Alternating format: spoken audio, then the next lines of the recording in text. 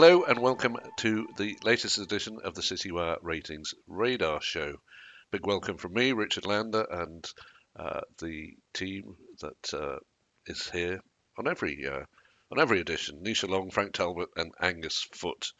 So, approaching the last lap of an eventful year, we decided to ask Nisha and Frank to come up with subjects of their own for the last two editions. Nisha will be having her topic in a couple of weeks. But Frank is taking the hot seat today and is talking about, really, I suppose, in what in many ways is one of the central issues of this year was China and the inevitable investment fallout from that as the Communist Party clamped down on tech stocks and in particular, but also other investment aspects in general.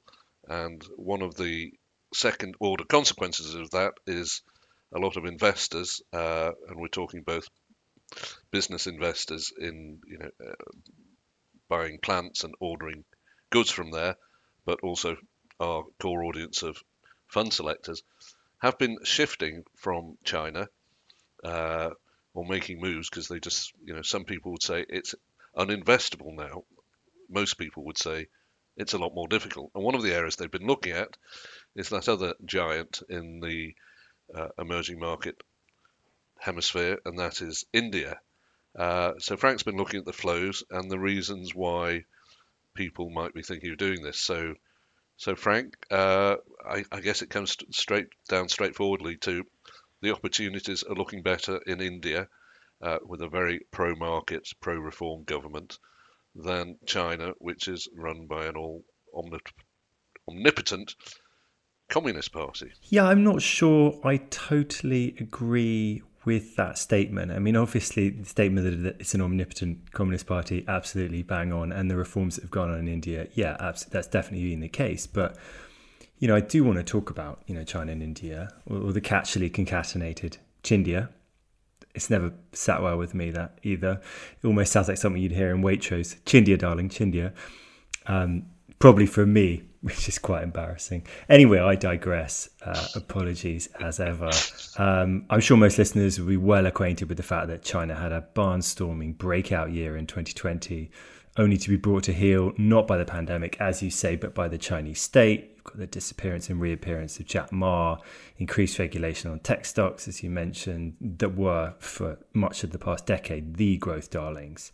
Restriction of gaming and use, and then the Evergrande issue, as you say, leading to cries of China being uninvestable, which actually isn't a word that my spell check recognises. Sure enough, you've seen massive pullback in Chinese equities. They're down about 30%. One rather important thing to note is it hasn't been the domestic A-share market that has witnessed a sell-off, but it's been the internationally listed stocks in Hong Kong and the US that you most associate with China that have been hit hard by this. So, the very, very places that are most likely to see increased oversight from Beijing, the companies that are getting too big for their breeches.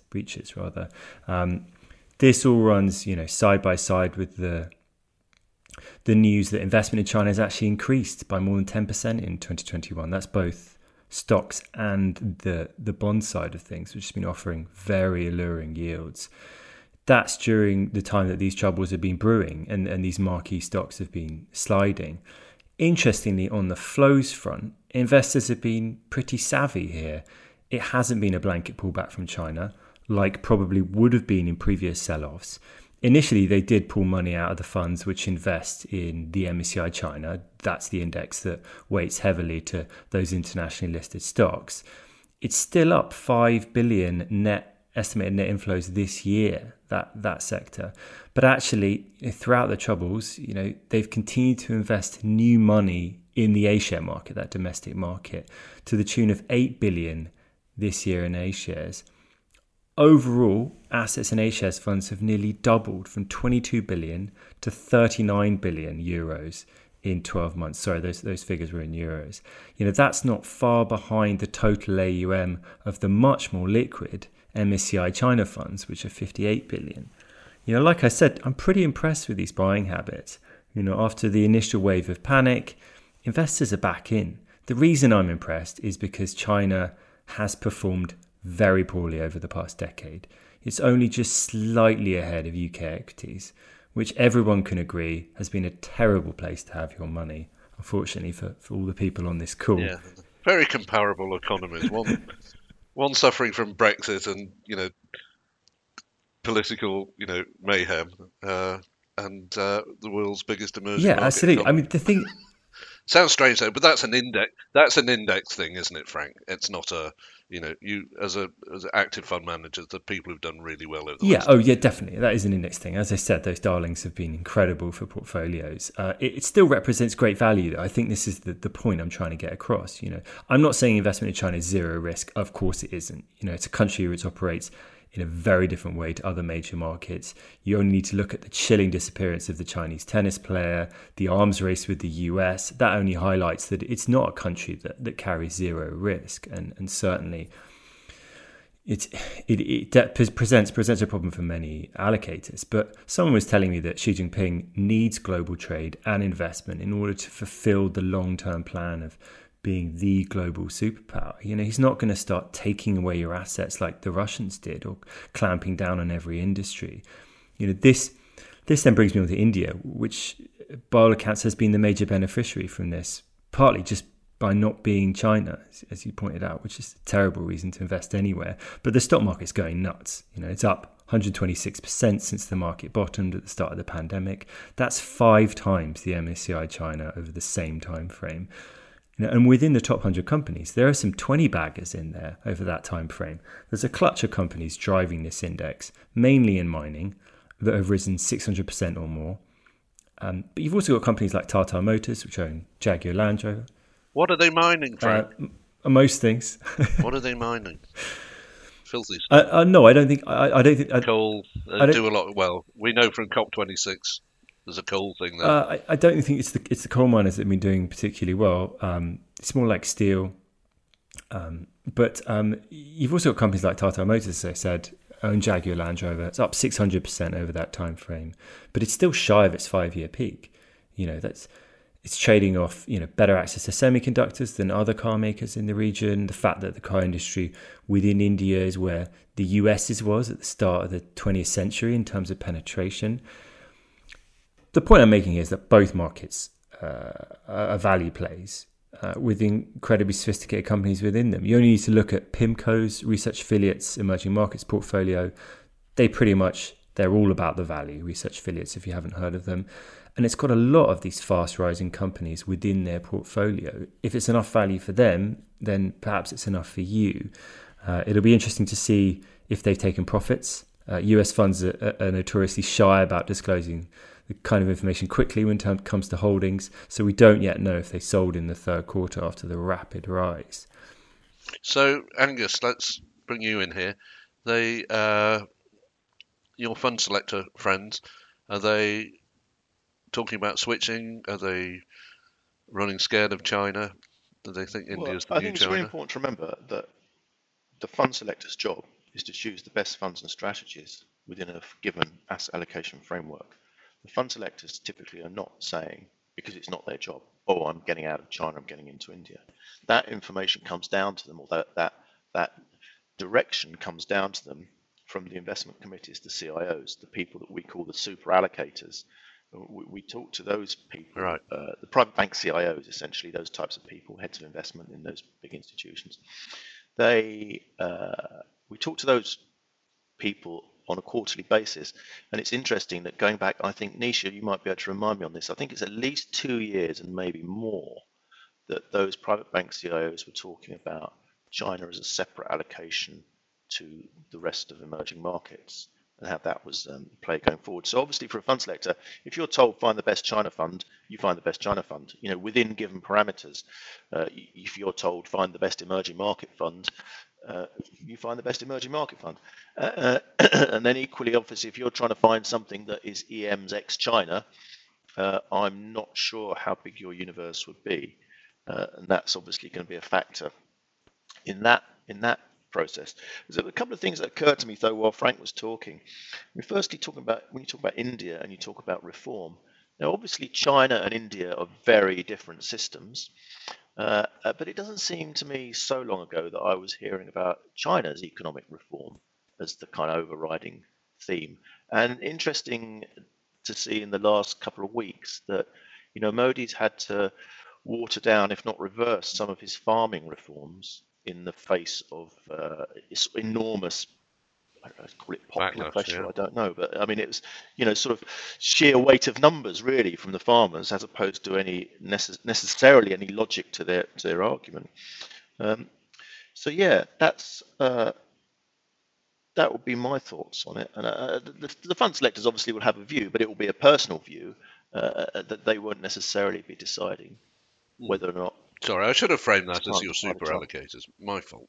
Well, no, it's an interesting Yeah. point because obviously that works differently in different organisations depending largely on the scale of the Yeah, yeah. organisation. But the super allocators obviously are key players in that. And Nisha, I don't know if you were in that conversation. I think it must have been more than 2 years ago. Actually, it must have been 3 years I ago. think that was 2019 when we had our last roundtable discussion with the CIOs, and they were saying that we need to see China as a separate entity to the emerging markets, so we can't just lump China within the emerging markets because of the GDP forecast, the way investments were going at the time, that could it really be seen as an emerging market, the way the growth, but also having the middle class as well and the spending power that the consumers have out there. So there was a bit of a disconnect there, but then you come back to this year and then you see that yes, it should be an emerging market, with the risks and the volatility there. So perhaps seeing it as a separate entity, the other emerging markets still have a long way to go to reach the levels of China. And as you mentioned, India. So you're thinking about India, maybe they're lagging 2 years with China, but they are, according to the World Bank's forecasts, they reckon that India will have the status of the world's fastest growing major economy, within this year or next year. So, you have that as well in the mix. Something else in the mix that I think is quite important. One of our columnists, Simon Evan Cook, wrote an excellent article last week, I think, where he talks about the elimination diet. I recommend everybody who's interested in It's a investment great piece. of any kind should read I'll that put a article. It's link a in great piece. below if you're reading this Yeah, on email. yeah, I think it's very relevant because one of the things that just briefly, his case is that if you want to find out what's hurting you, whether it's in your health or in your investment portfolio, the idea of the elimination diet is you eliminate everything and then start adding things back in and see which of the missing bits were dragging you down.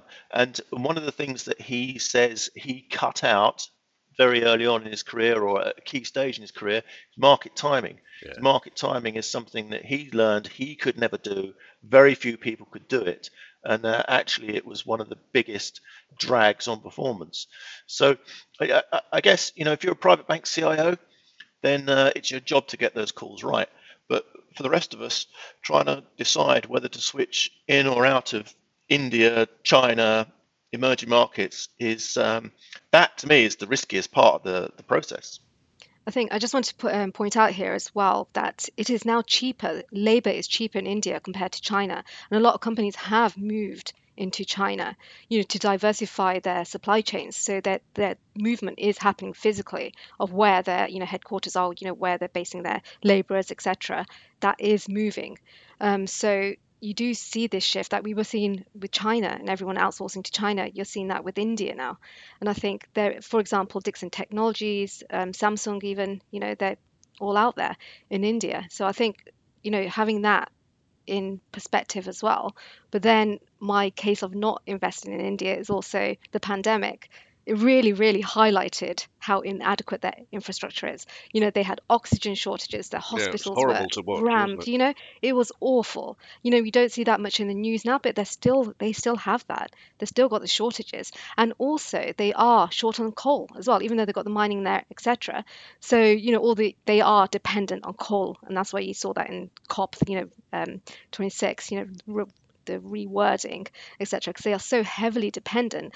But then you have electricity supply issues in the country. I've been there many times, and the amount of times, the electricity just went off. We had to go and get the candles, and these were in built-up areas, really, in the center of Delhi, for example, you still had those shortages. So it just shows you that how reliant still they are to something like coal, for just having their business going forward. So, yeah.